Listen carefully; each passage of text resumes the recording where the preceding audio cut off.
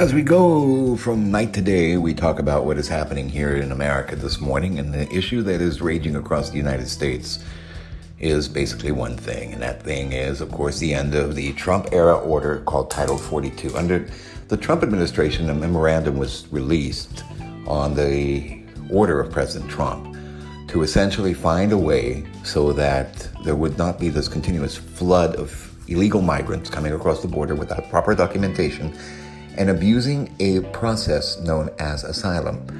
The asylum process is something that is enshrined in United States law under Title 8. It essentially allows for people, if they can get into the United States or reach its borders, that they can claim and seek asylum. That is something that is part of the United States' essential basis for being founded. It is the land of the free, and the home of those brave enough to get to these shores. But unfortunately, it is also being abused by economic migrants. What is an economic migrant? An economic migrant is someone who is just basically coming to the United States to get a job, improve their lot in life in their home country, and earn some money and send it home. In many cases, those people do not stay a long time, and they just come here to work and go. There are legal means to be able to do that. You can apply for visas and get into a system that allows you to get a visa for jobs that are available. And in fact, there are thousands of people who do that every year. Hundreds of thousands of people, in fact, who legally get working visas and come to the United States. There are those who also apply under what is known as the H-1B program, which is a visitor worker program. And this is essentially very large in the tech community, where you have a lot of workers from various countries who come to the United States on these so-called tech job visas.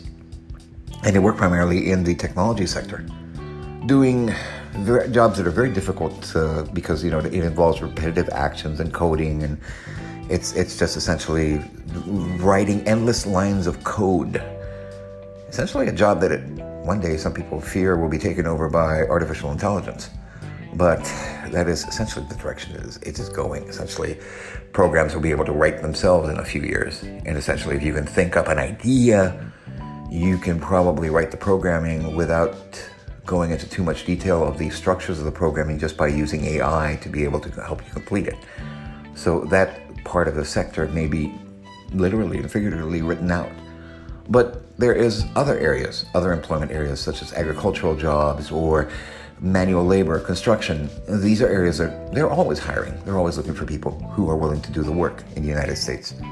But there is also other illegal fields.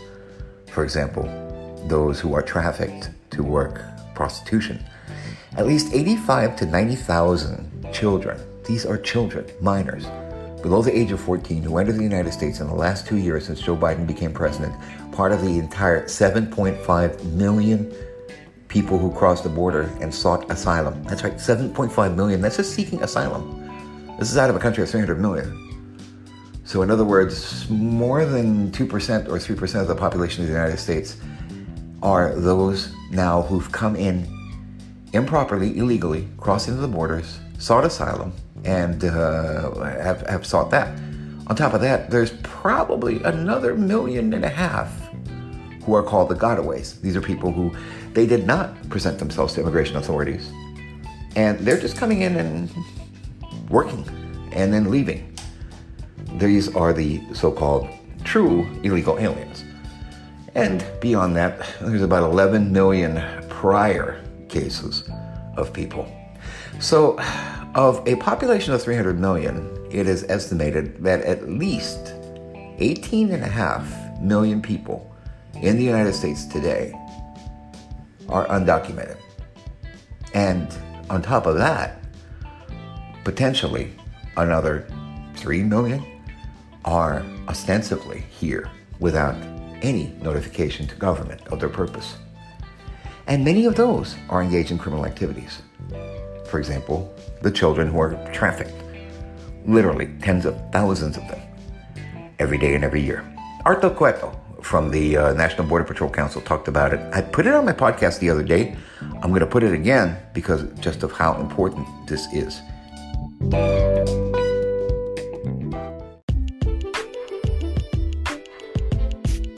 Here's Arturo Cueto from the Green Line radio show in Tucson, Arizona. So it's not because I hate him or anything like that. I've said it so many times before.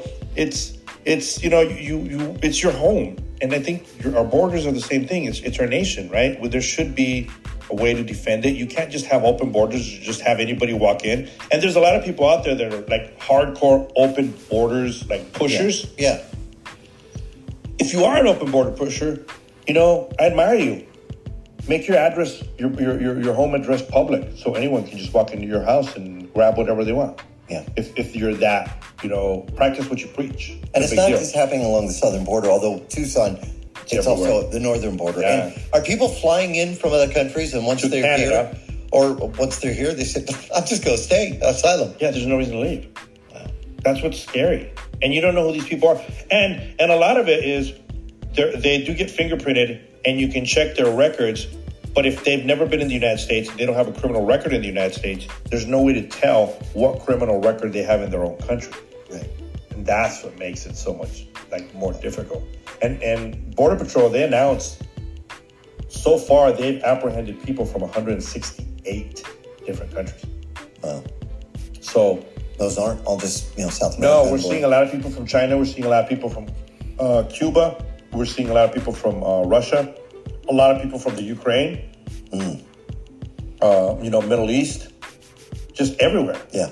So, yeah, people think it's just Hispanics that are coming to work at the farm or something. Yeah. No, that's not how it works. So that's Arturo Cueto talking about, how it is, how it's working. Art, of course, is a Border Patrol agent. He's president of the National Border Patrol Council, which is a union of Border Patrol agents and workers. They are on a radio show that they use to inform their members who are spread and scattered throughout the United States exactly what is going on. They also do a podcast called The Green Line, and we're listening in to Art, and I believe Chris is the other guy's name. I always forget his name. I'm really so sorry, whoever you are. And then added to it ties into the drug cartels. So the drug cartels, they're in charge at the border. They charge a quota, almost like a toll road, right? Mm-hmm. Of who comes through here, they got to pay the toll in order to come across into the United States. Right. And then the cartels will hold them, and then they'll determine where you're going to cross, because they know by doing that, then they can bring drugs across. Could the numbers that we'll probably see if Title 42 goes away increase so much that to the point where it'll be hard to determine which is drugs, or whilst everybody's working over here, they don't know. They already don't know. Wow. That's what the problem is. They already don't know, because the drug dealers are smart, right? You're paying them the toll, so they're making money on the toll booth. Then they're determining where the illegal traffic is going to go, and they do that on purpose so they can figure out how to distract agents, because now they know agents have to respond to that area for the human traffic, right? Right. And it leaves the other gaps that they're bringing drugs, right? Now put this other thing into perspective: 168 different countries. Wow. So these drug traffickers are in connection with 168 different countries, making all kinds of other deals. That's why it's always been said that a lot of the fentanyl coming in, it's raw product that comes in from China. They produce it in Mexico, and then they bring it across. I mean, it's the fentanyl. Well, I know even in the Mexican government, thankfully, has been trying to crack down on that as well. Somewhat. I mean, it's just, I've always found that them to be ridiculous. I think their president said that they don't have a drug problem, and it's really dumb. I saw a report the other day with what's their name? I think it was Arizona. Some Arizona news network was out, right. And they did some report about, and I posted it on my Instagram, and they were going against, they were trying to sue, I think, different areas in Arizona, gun dealers. Yeah. Oh yeah, selling guns. That, yes. And then the Mexican consulate came out, and he said, that the majority of crime in Mexico, it's because of, the drugs. I mean, it's the guns that they're purchasing and getting from Arizona, particularly, they were talking about it. And I'm sitting here going, I said a couple of, strong words that I can't say here because of FCC rules. But you guys pretty much figure out what it was. The problem in Mexico is the drugs, man. Yeah, they're using the guns, but it's because of the drug trade. So instead of saying, look, Mexico has a problem with the drug traffickers, there's a problem with corruption in the government? I mean, there is. Let's just be honest. We can't sit here and say, oh, well, I don't know. No, there is. Everyone knows that. And you're going to turn around and say, well, no, the problem is that gun dealers in Arizona are selling guns. How about you crack down on these people for reals? Yeah. We saw what happened in Texas with that drug cartel, and they shot those Americans. Yep. Now you don't hear anything about it. And they know that the drug traffickers themselves turned over the people that were kidnapped and said, oh, well, it wasn't us. Well, you know who they are. Why didn't you go make any arrests of these people? Right. The Mexican government control of the police. Exactly. The Mexican government likes to deflect and blame somebody else, and they don't do anything about it. And it's just, and I thought it was, I mean, it is what it is. The reporting is the reporting, but I thought it was irresponsible reporting to just get one side of it on that report. I put it up on my Instagram page. You guys can follow on my Instagram page, and you'll see. And I put it up there. It's just like, I don't know. It left a bad taste in my mouth.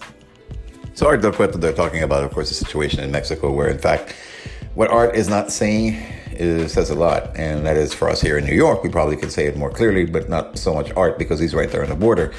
And that is that in many places, the cartels in Mexico are the government.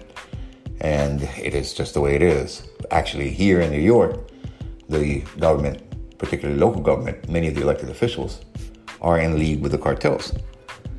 A lot of people will say, oh, how dare you say that? That can't be possible. How could it be that, American political leaders could that Mexico's so far away, it couldn't be happening. Yeah, really, think about it. Just think about it. Deep down inside, most people know exactly what is happening there. And most people just don't want to admit it because, well, they're kind of worried about it. I guess they're kind of thinking about, the whole thing and how bad this whole situation is. But at the end of the day, it is what it is. You do have essentially so many people in government who are very much doing what they can to try and stop this Title 42 expiration here in New York. You have Congresswoman Stefanik from upstate New York who is very much into it.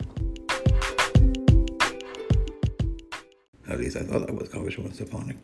Joe Biden was sworn into office. Joe Biden's policies have caused this catastrophic border crisis. And it's not just a border crisis. It's a national security crisis, an economic crisis, a crime crisis, and a humanitarian crisis. And the American people know that Joe Biden's failed open border policies have turned every district into a border district and every state into a border state. In my home district in upstate New York in the North Country, we've seen an over 800% increase in illegal crossings in the Swanton sector on the northern border just in the last year. Border Patrol officers who I represent have been transferred over and over again to our southern border to deal with the unprecedented surge of illegal crossings. Fentanyl overdoses ravage communities across this country in each and every one of our districts. House Republicans Secure the Border Act will end the Biden border crisis by finishing the wall, advancing border technology, supporting our brave Border Patrol officers, ending catch and release, and fulfilling our commitment to America, a nation that is safe. And one of the leaders for years, for decades on this issue, I'm honored to introduce my colleague, Congressman Mario Diaz-Balart. Thank you. Thank you. Thank you so much. Let me start by quoting the president's actual SAP veto message on H.R. 2. He claims that the administration's approach to border strategy is, quote, safe, orderly, and humane. One would really have to be delusional to believe that almost 300 Americans dying every single day due to fentanyl, mostly coming from the southern border, is safe. Frankly, one would have to be severely out of touch with reality to relinquish control of the southern border to those narco-terrorist cartels that are now the ones that determine who comes in to the southern border. And one would have to be really callous to say that the death of 900 migrants and nearly 90,000 children, minors, lost and trafficked is humane. That's not humane. That's insane. Since the Biden administration and frankly the Democrats, since they've totally abdicated their responsibility to uphold our national security and protect the American people, I am so proud that the House Republicans once again have stepped up. H.R. 2 secures the borders. It provides much needed support to our brave heroes, the men and women, the officers of the CBP. It protects children, those exploited children that even the New York Times has stated are being exploited. It protects them from exploitation and human trafficking. It defunds the narco-terrorist, multi-billion-dollar cartels that are now the ones who decide who comes in through the southern border and who are running the southern border. It streamlines our broken asylum system that is hurting so many, including those who have legitimate claims for asylum. And I'm so proud, it reestablishes the rule of law. The rule of law. I am so proud of this Republican conference. En la carta oficial que el presidente sacó hoy, esta semana, en su oposición a esta ley, el presidente de la administración dice que la situación en la frontera está segura, organizada y humana. Eso lo puso por escrito la administración. O sea, francamente hay que estar severamente desconectado de la realidad para decir que los casi 300 norteamericanos, jóvenes que mueren todos los días, eso es porque hay una frontera segura, organizada y humana. Que la muerte de los 900 inmigrantes, el número más grande de la historia de los Estados Unidos, que fallecieron el año pasado, este año, y 90,000 niños que están siendo abusados y traficados, que eso es seguro, organizado y humano. Y cederle el control de la frontera sur a los narcocarteles, que son los que deciden ahora quién entra y quién sale. ¿Entiendes tú? Did you understand what he was saying? Well, basically, if you heard the first part, you understood the second part. He was talking about these, 900 migrants who just in the past year, and we're only in, what are we now? May? We're only halfway through the year, basically. 900 have died crossing that border illegally, trying to get through the border. There are 700,000 poised to cross. There have been 90,000 children who are basically lost to human trafficking, sold into prostitution, white slavery, whatever you want to call it. It's happening. It's happening daily. It happens far from where I am right now. You have these young people who are forced into prostitution, basically to pay off debts from their transit, and run by snakeheads. And these snakeheads are that. And as Art Del Cueto was saying before Congresswoman Stefanik spoke, it's very clear in that we have a major problem on our hands, because it is not only happening with Mexicans crossing illegally into the United States, which used to be the norm for so many years. And basically, hey, they're neighbors next door. It's okay. We get over it. Growing up in Southern California, we saw it every day. It was just normal. It's not a good thing because it hurts when it comes to taxation. It hurts when it comes to schools. It hurts when it comes to other things, but it was absorbable. But now there's people coming from 168 countries, and it's not just in Mexico. It's also coming in from Canada. It's like, oh my goodness.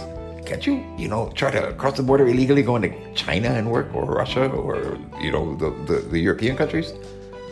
Why is it always got to be here? Ever try walking down the stairs of a subway and coming down and seeing all these illegal businesses that are just put up along the sidewalk? And sometimes those illegal businesses are cooking, they've got open flames, and you're trying to navigate. Nothing about being blind and doing that. Yeah.